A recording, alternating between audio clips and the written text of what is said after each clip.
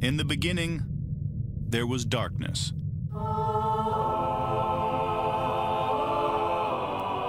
Then, there was Paul Brown. Paul Brown transformed the game. Hello, Paul Brown here. Welcome to the first ever International Browns podcast.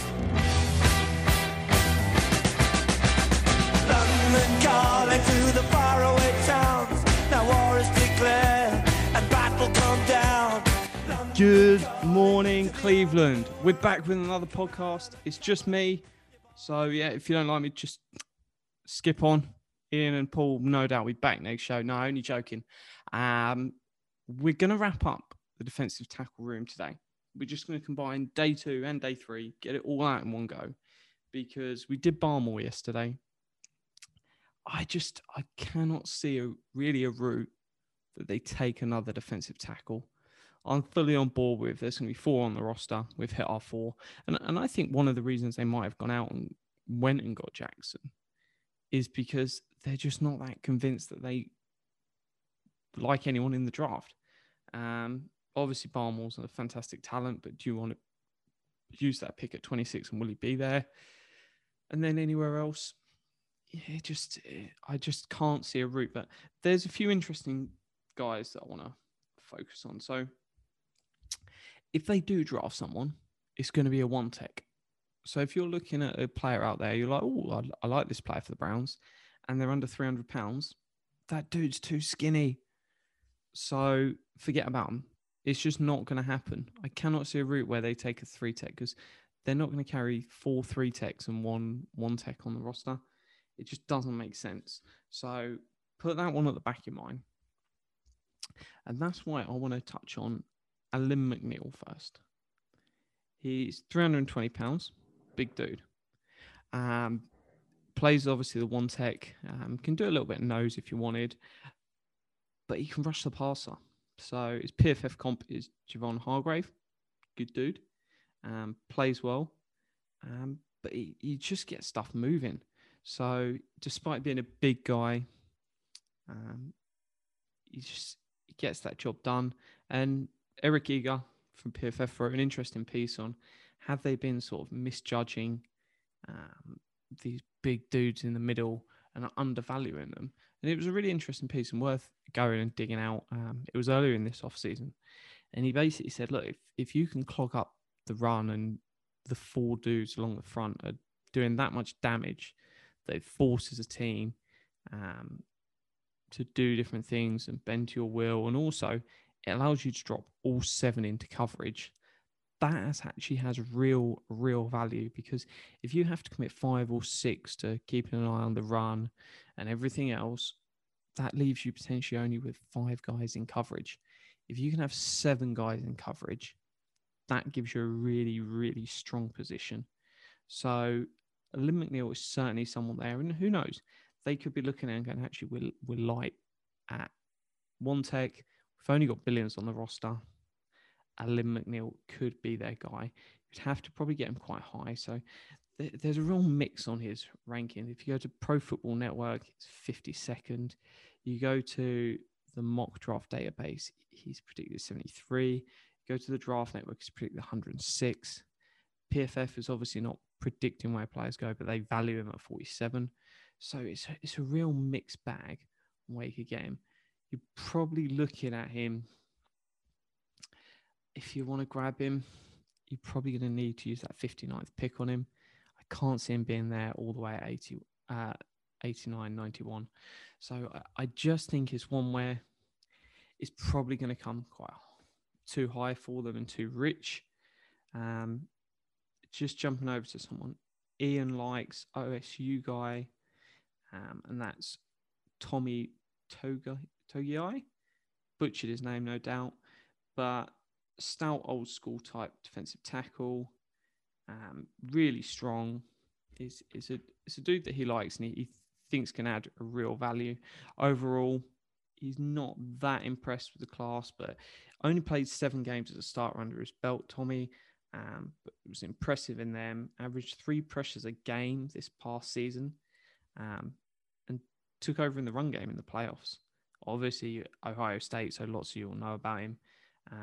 Across 371 interior defenders for PFF, he ranked 13th. So really, really good performance from him. Not loads of snaps. We've seen in 2018, 121, 2019, 247, and 2020, 291 snaps.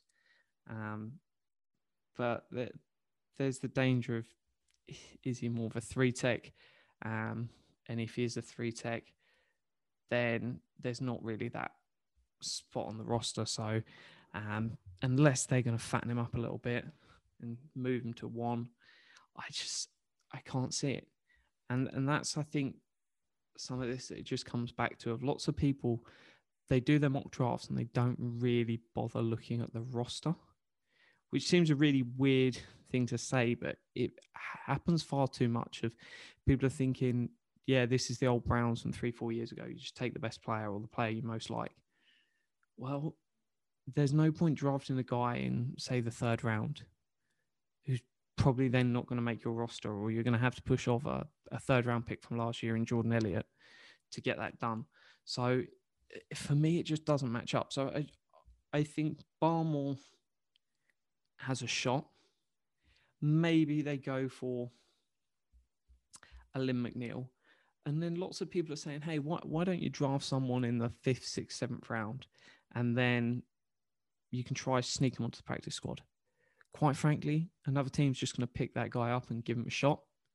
And then the other way of looking at it is like, well, rather than take a 5th round pick this year, it's probably not going to make the roster because of cut downs, and you might not be able to sneak on the practice squad. Trade out and get a 4th round pick for next year. And would you rather have a guy you're trying to sneak on the practice squad? And these teams know what's going on. They're going to be eyeing up the Browns roster, especially sort of the interior of the offensive line, for gems that they can pick up when we start waiving guys. They might trade some people before that, but why not have a 4th round pick for next year? And look, if you then sat there next year and you don't like the guys on the 4th round, trade it back again. You have a 3rd round pick in 2023. And it's that question of, they're not going to be wasteful with these draft assets. They're in a much better position to just push them back and go at it again. So I don't think they take a defensive tackle. Another one that Ian said might be worth a shot is this Davion Nixon. Don't have an age for him yet, but set the house on fire. 7 pressures against Purdue, then 10 stops against Northwestern. Tape towards the end of the year, didn't come close to matching that effectiveness, however. So he's one that PFF likes.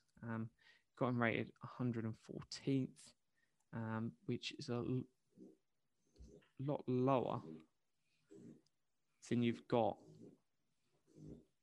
for the other people with their boards. So it's certainly one to keep an eye on and see what happens there.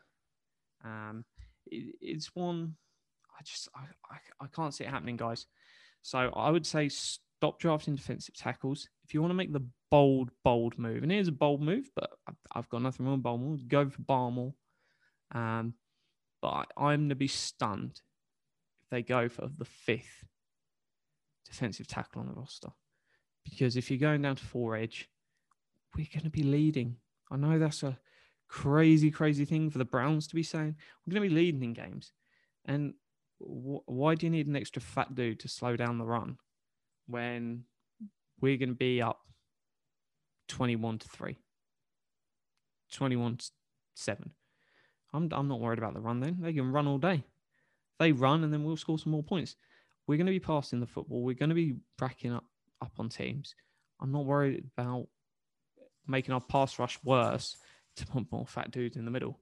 So that's sort of where I'm going to stand here. It's like I'm going to be pretty brutal and just cut a load of the legs out from these dudes and just be like, nah, not happening.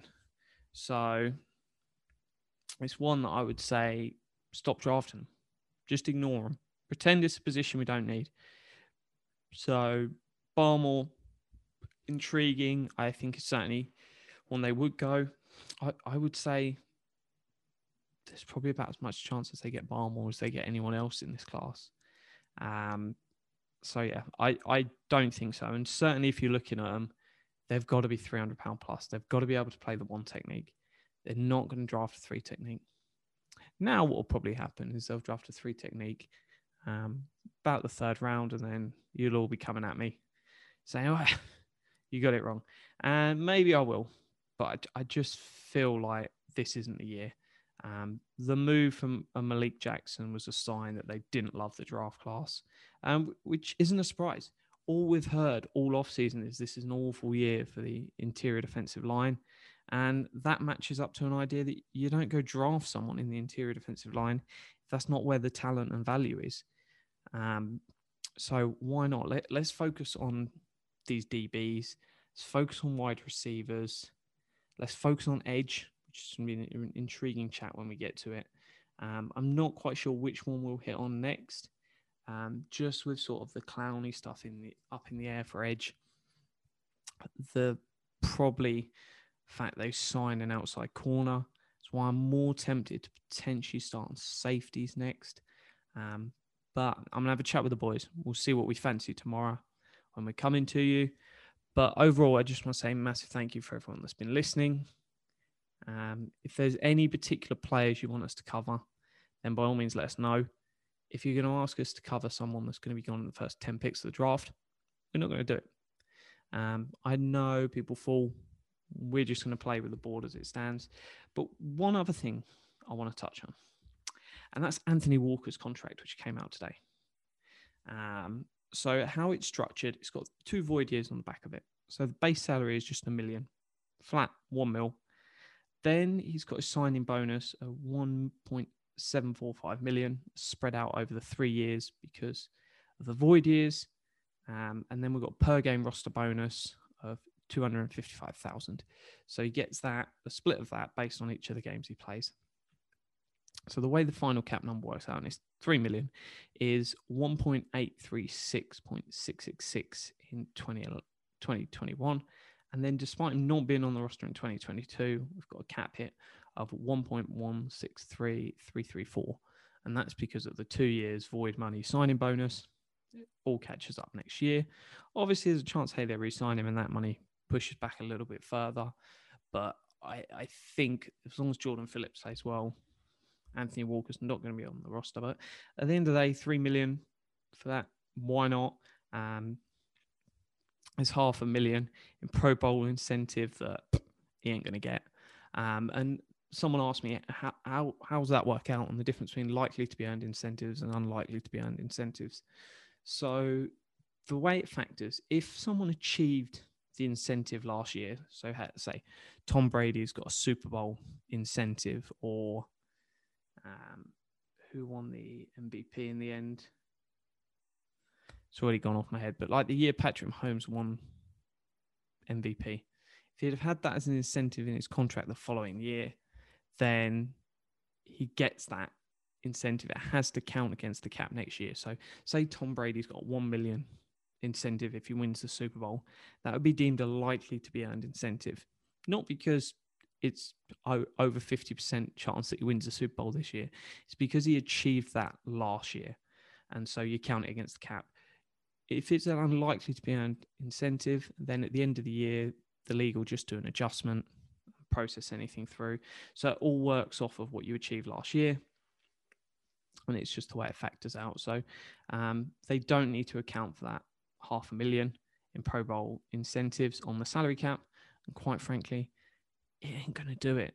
And it's going to be one of them weird ones. I don't get why players get it tied to them. Because if you're a smart fan base, you don't want to ever vote for Anthony Walker to get that extra $500,000, because you're actively losing your team cap space and the opportunity to sign other free agents and keep their own players. And I don't like the way the Pro Bowl is. It's like a bad version of some TV game show where you vote for who you want, rather than sort of supporting the talent and players that play well. So it's one that, yeah, I get why people do it, but there's better things to tie your success to. It'd be better going playoffs or something else, and he plays X amount of snaps. But no, it's one that's there. The last deal we're waiting for on is Malik Jackson, which still hasn't been released, but we'll keep an eye out for that. Just in terms of where the Browns are cap-wise, they're still in a really good position because obviously everything we've seen from these deals, backloaded, money's into the future. They've been well done. Lots of people crediting Andrew Berry for using void years. It's just farcical. You don't congratulate people for shopping on a credit card or taking out a bank loan to buy something. And this should be no different. So Anthony Walker, that drops into the deal. We're looking at about 13 million left in cap space. Let's say 3 million from Malik Jackson. We haven't seen how it's structured yet, but 10 million in cap space. We're in a really, really healthy position. Obviously, there's some money spent in 2022, but we're not in a bad spot due to that. So that will all be fine. No issues signing Clowney. Mary Kay wrote a piece talking about 6.25 million. It made it sound like she was saying with incentives already included in that.